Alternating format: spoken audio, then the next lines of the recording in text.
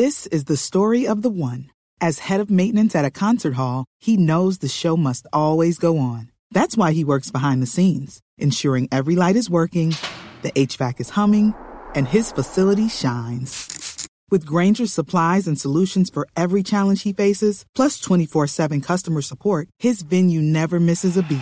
Call quickgrainger.com or just stop by.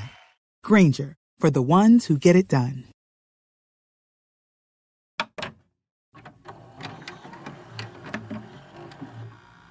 Hi YouTube, it's Joshua Miles and welcome back to my channel. Today's episode is yet another solved case for my Curious Case series. Before we delve into this case though, I'd just like to give a massive thank you to JJ Monaghan Watches for sponsoring today's video. JJ Monaghan Watches is an independently owned Scottish watch brand.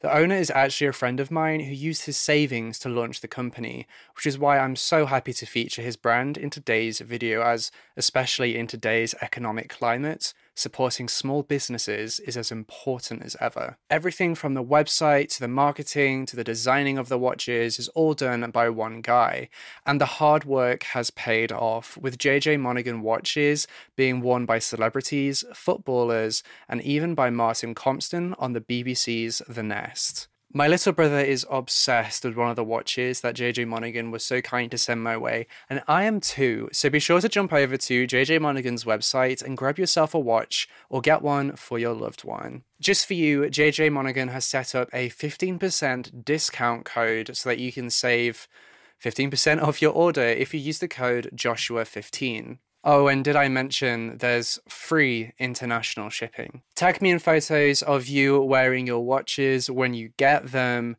And with all that being said, let's delve right into this case.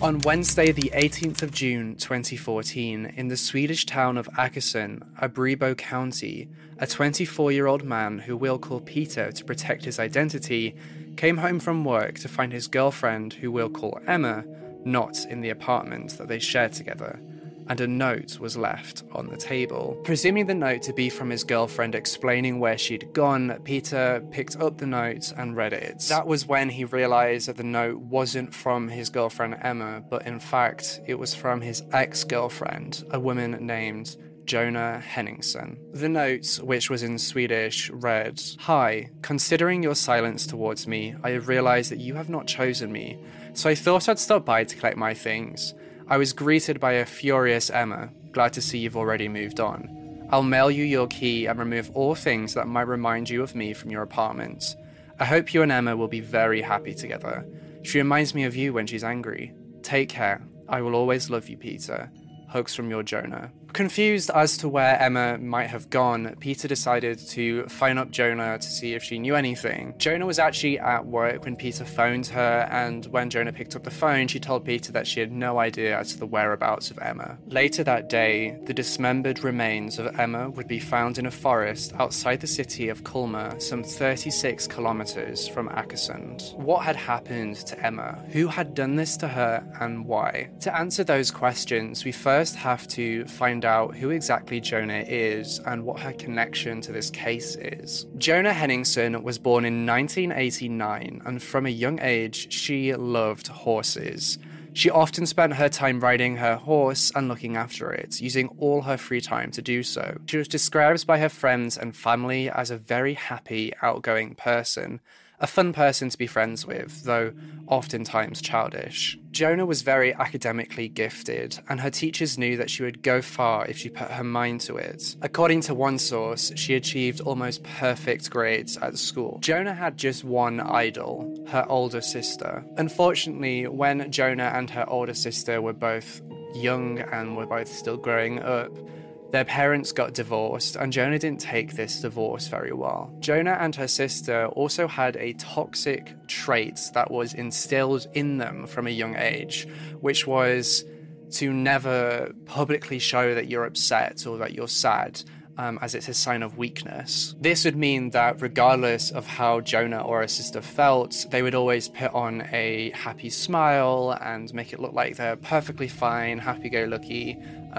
just to save face. It wasn't until 2013, the year before Emma's body was discovered, that Jonah met Peter for the first time. They met through a mutual friend in the summer of 2013, and straight away, Jonah fell head over heels. Jonah would later go on to say that Peter was like a drug to her. Peter and Jonah began dating, and they dated for about a year, but their relationship was very on and off during that year. During that year, Jonah actually got pregnant with Peter's child. When Peter found out that Jonah was pregnant, he immediately told her that she needed to go get an abortion, as they were both far too young and didn't have enough money to raise a child or even a stable relationship. Peter wouldn't entertain keeping the baby for a second, and ultimately, Jonah actually agreed that she'd go ahead and do it. However, despite her promises to Peter that she would get an abortion, she never actually did that. Though, sadly for Jonah, just a few weeks after finding out she was pregnant, she sadly miscarried the baby. Jonah had actually been really, really hurt by Peter's reaction to her pregnancy, later describing that it felt like Peter just didn't care about her. When Jonah miscarried, she told Peter that she had actually had the abortion, and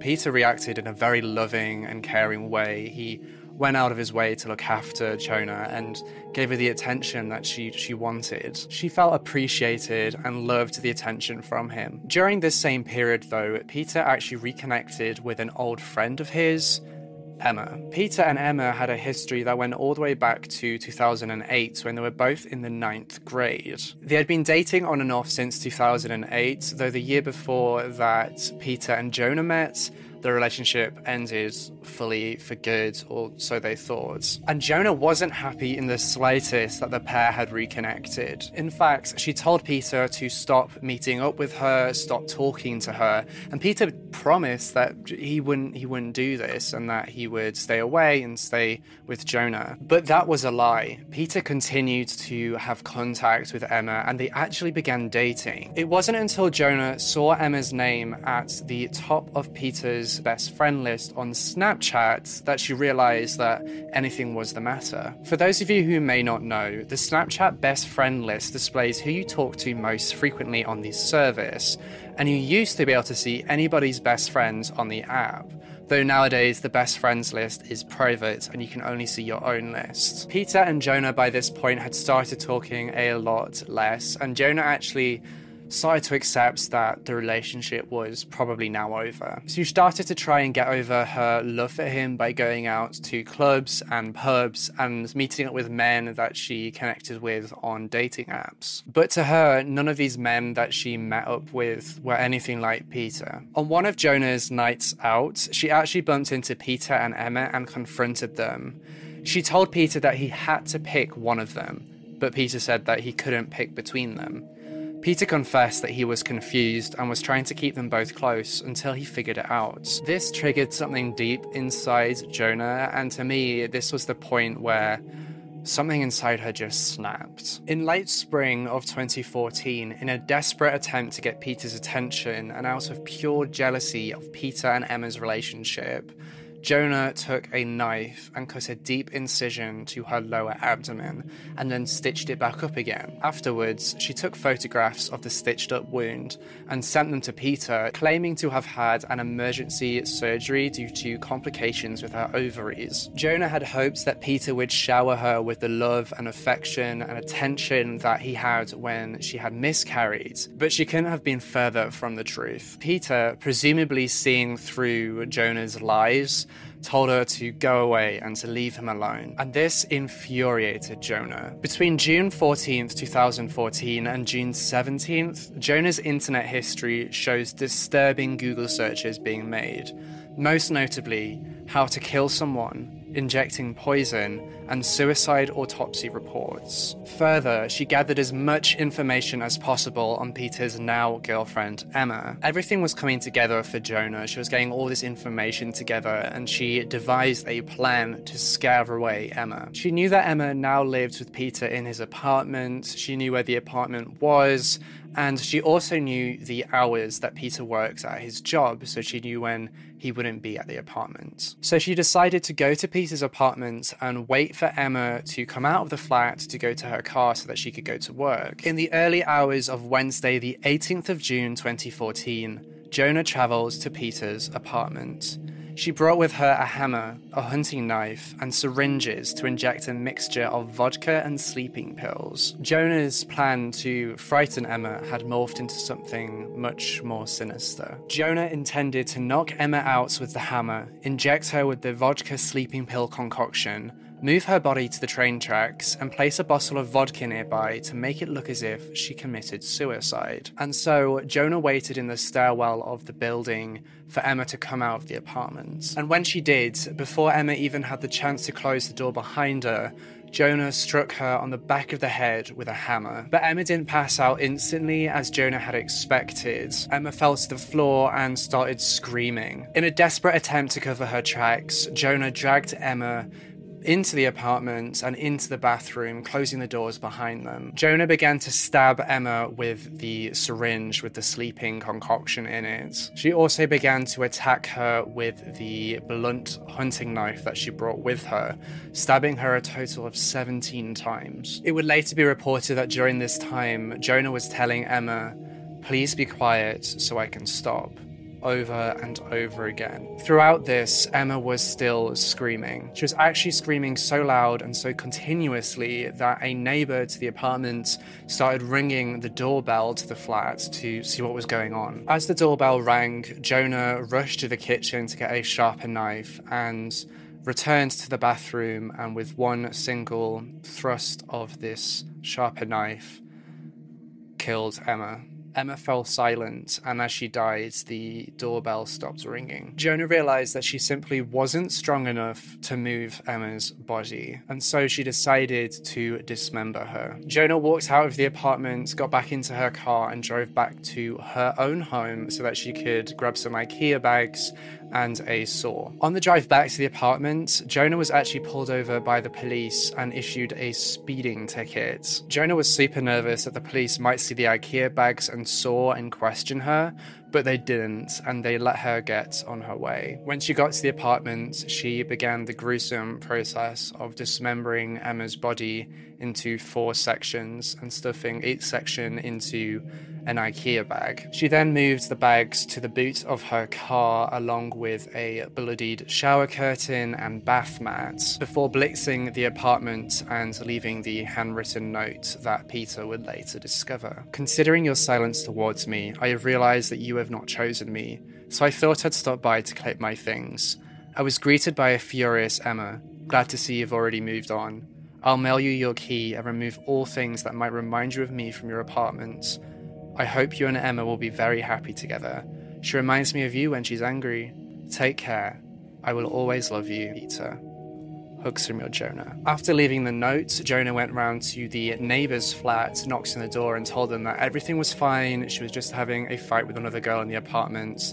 Everything was absolutely fine. Jonah then got into her car and drove to work as she was due to start her shift and clock in, leaving her car with Emma's remains in the car park of her workplace. A colleague actually noticed that she had a bad cut on her hand, but Jonah told this colleague that she was going to go get it seen by a medical professional later that day. Towards the end of her shift, Jonah received a phone call from Peter asking her if she had any idea where Emma might be, and she said no. In a sudden panic, Jonah left work early and drove the 36 kilometers to Culmer. When she arrived at the forest, she was physically and mentally drained. So drained, in fact, that she was unable to dig any holes to bury the IKEA bags in, so she left them against the base of a tree, against the trunk of the tree, and covered the bags with leaves and twigs. Jonah then drove back to her own apartment and rang her sister.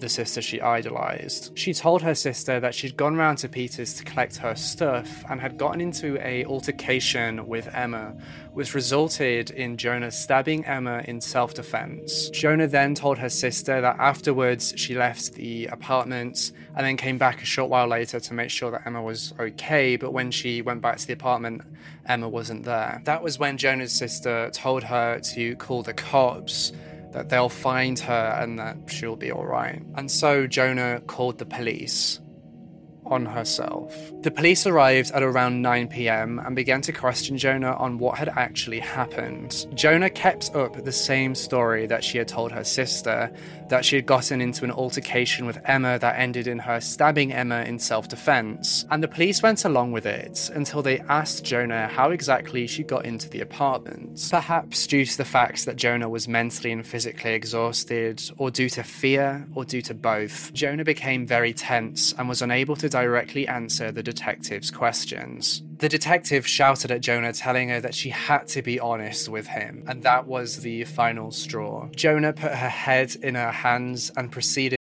Protect your dream home with American Family Insurance. And you can weather any storm. You'll also save up to 25% by bundling home, auto, and life. American Family Insurance. Get a quote. Find an agent at amfam.com. Products not available in every state. Discounts may not apply to all coverages on an auto or home policy. Discounts do not apply to life insurance policies. Visit amfam.com to learn how discounts may apply to you. American Family Mutual Insurance Company, SI, and its operating companies, American Family Life Insurance Company, 6000 American Parkway, Madison, Wisconsin. Save big money on exterior wall lights. Now at Menards. Find your style with Patriot Lighting. Exterior lights enhance the look of your home. Choose from over 50 options from Patriot Lighting. Now through May 19th, get $10 instant savings on a single qualifying purchase of $100 or more on in-stock outdoor wall lights. Check out our entire selection of outdoor lights and see the rest of our deals happening now on Menards.com. Save big money at Menards. To tell the police how she had killed Emma and dismembered her body and hidden her remains in the woods. Jonah was immediately arrested. In the early hours of the following day, at 36 minutes past midnight, a police dog located the remains of Emma in the woods. A police officer noted that a hand was sticking out of a pile of leaves. A forensic examination of the crime scene was conducted, and the remains were taken to undergo a post-mortem examination. The police initially arrested 3 people on suspicion of murder: Jonah, Peter, and another man. Peter's apartment was also cordoned off so that it could undergo forensic examination. The police had a confession, but now they had to find the evidence to support the confession and the police theory. A few days after Peter was arrested, he was released and cleared as a suspect in this case. He'd been arrested on suspicion of concealing a crime, but as the police were unable to find any evidence and it wasn't included in Jonah's confession, they let him go because they had no evidence to hold him. On the 21st of June, it was announced that Jonah would be rearrested on probable grounds for murder, and that the other man that remained in custody was suspected of protecting a criminal. The following day, Jonah made a formal confession and was rearrested on the aforementioned charges. The day after that, the police recovered the murder weapons. On the 26th of June, a strange twist in this case emerged. It's important to know that only one source that I could find claims this, and that source in itself lists an anonymous police source as its source for information, so take from that as you will. I didn't include it in my initial timeline of what happened because I was unable to confirm whether it did actually happen. It emerged that Jonah had wronged a male friend of hers, the other man remanded in custody, and confessed what she'd done to him and asked for help with disposing of the body,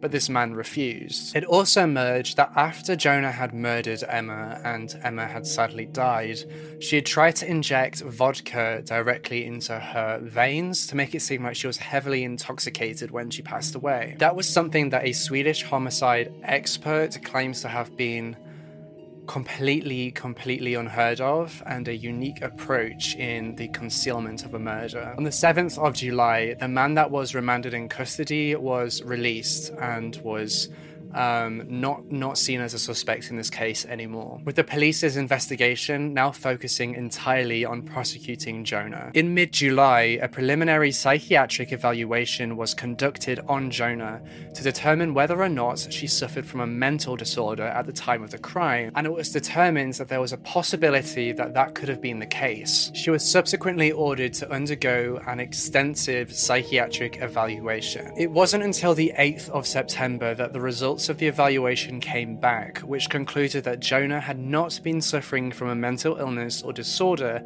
at the time of the murder, which meant that she would be remanded in prison to await trial instead of being sent to psychiatric care. The hearing in this case took place on the 19th of November 2014, and the extensive injuries that Emma had sustained were revealed to the court. Emma had sustained 6 wounds to the back of the head with underlying soft tissue bleeding, a fracture to the roof and base of her skull, cerebral bleeding and bruising of the frontal and temporal lobe, 17 different stab wounds sustained to her neck, lower face, throat, and to the back of her right hand, all with underlying soft tissue wounds. She also had an injured air pipe, a knocked out tooth, and a wounded right carotid artery. It was further determined from the neighbour's testimony that the attack had lasted for around 20 minutes from the time that Emma had been hit in the back of the head to the time that the last fatal stab, meaning that Emma would have been in excruciating pain and would have suffered for a considerable period of time before death. The neighbour described her screaming as an uninterrupted roar. It also emerged that Jonah might have been inspired by a scene in the show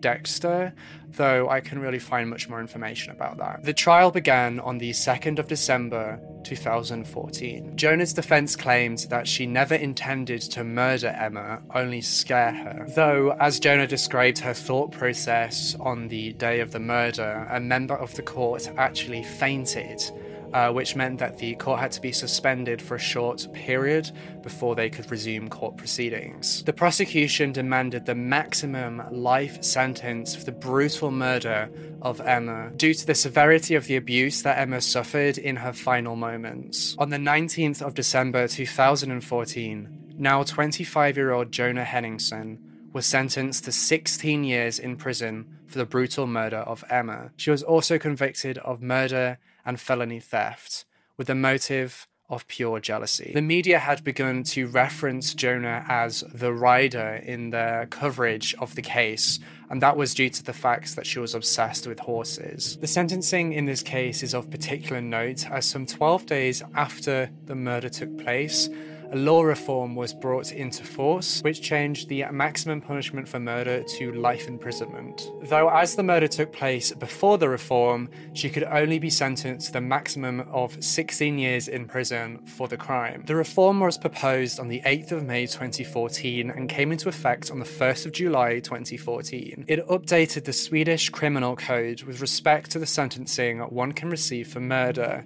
It reads, "Anyone who robs another's life is sentenced to murder in prison for a set time, a minimum of 10 and a maximum of 18 years, or if the circumstances are aggravating, lifetime." Prior to this, the penal code only allowed the maximum sentence to be 16 years before the criminal would be eligible for parole. The reform states that for serious crimes, in particular murder, with aggravating circumstances, the criminal can be sentenced to life imprisonment without the possibility of parole. The prosecution knew that in this case, Jonah could be sentenced to a life imprisonment. Subsequently, the prosecution appealed the sentencing against Jonah, which meant that she would be retried under the new laws, all in an effort to seek the maximum penalty. The case was then brought in front of the Court of Appeals. Within Swedish legal proceedings, there are several stages in a prosecution. To begin with, a preliminary investigation is carried out by a police officer or a prosecutor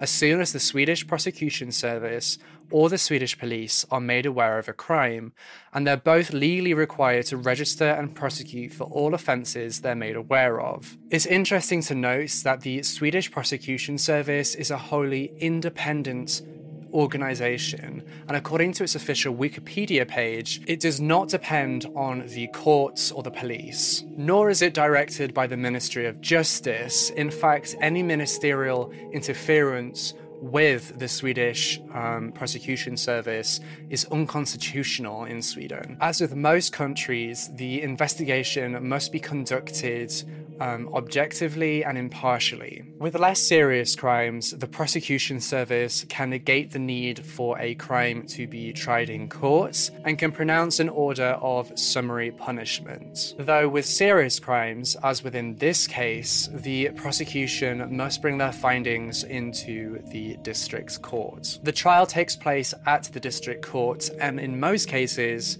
that is where the case ends too. But when a defense team or prosecuted person, or even the prosecutors themselves, decides to appeal a sentence, a second appeal trial takes place at a court known as the Court of Appeals.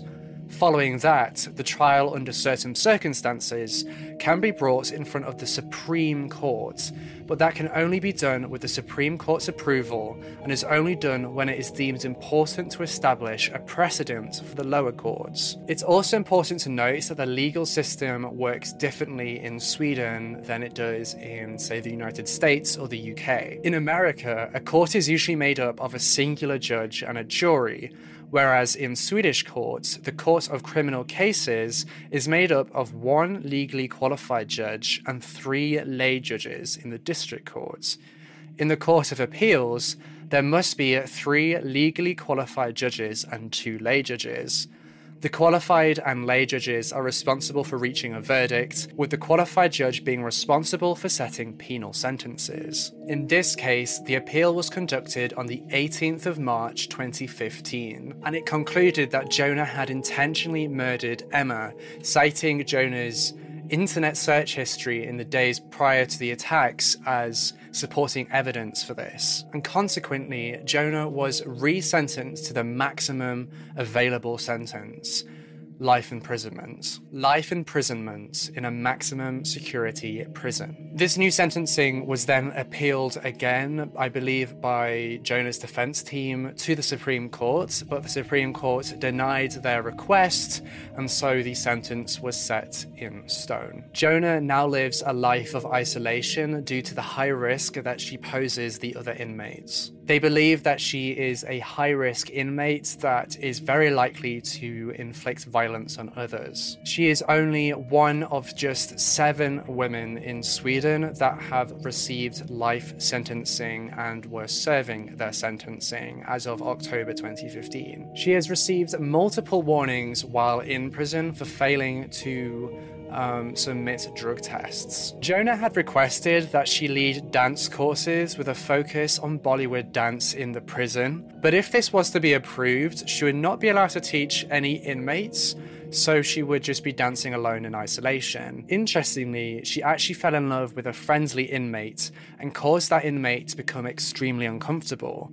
So uncomfortable, in fact, that the inmate had to threaten Jonah, telling her to stay away from them, but the threats didn't work. Jonah started sending letter after letter to the inmate, in one declaring her love for them, and in the next threatening to send her contacts on the outside to hurt the inmate's brother. As a result of these actions, the inmate was granted a restraining order against Jonah and hasn't heard from her since. Unsurprisingly, it also emerged that Jonah has spent a lot of her time in prison researching the likes of Adolf Hitler, Stalin, and other very evil world leaders. When asked why she's researching these people, she just replies by saying history. Unfortunately, in this case, I was unable to find out much information about Emma, much about her life story, who she was as a person, her interests, and her dreams. I spent a lot of time researching and was unfortunately unable to find out that information. And that's everything that I have for you in today's case. Thank you so much for watching this episode in my Curious Case series. If you want to watch more episodes just like this, you can find a link to the full Curious Case playlist in my description box down below. Subscribe to this channel and hit that bell icon so you can be notified notified every single time that I post a brand new true crime video. Don't forget to check out JJ Monaghan Watches and use the coupon code Joshua15 for 15% off. They currently have free international shipping, which I think is amazing, as we all know just how expensive shopping online can be when you've got to ship products from abroad. Let me know what you think about this case in the comment section down below. Do you think that it was justifiable that Jonah received the maximum life sentence? I believe so. I think that's the right sentence for her. It's interesting to me that an unnamed male was arrested in connection to this case for concealment of a crime and then released, and nothing really came of that. And this unnamed male had apparently learnt of what Jonah had done and didn't tell anyone or go to the police or anything. It leads me to wonder who exactly this man was. Maybe a friend of Jonah's, an ex-lover, or perhaps just one of the men that she had met on her dating apps. I changed the names in this case to respect the privacy of all those involved, all the names obviously except for Jonah's. It breaks my heart that Emma, who was just 22 years old with her whole life ahead of her to chase her hopes and dreams, was so cruelly and torturously murdered over a boy. I hope her friends and family have found justice in the sentencing that Jonah has received, and that they have been able to begin the long process of mourning and grief. Again, let me know what you think of this case down in the comment section. I also just wanted to ask whether you guys have seen, noticed, or enjoyed any of the changes I've made in today's video. I've updated the theme tune and I've started using some different editing techniques to try and up the production. If you have any case suggestions that you want to send my way, then be sure to go to requestcase.com or go to my official subreddit and send in your case there. You can find a link to all those sites in my description box down below. Don't forget to follow me on Twitter and Instagram if you want to see what's going on behind the scenes, any case updates, things like that. And with all that being said, I'll see you in the next case.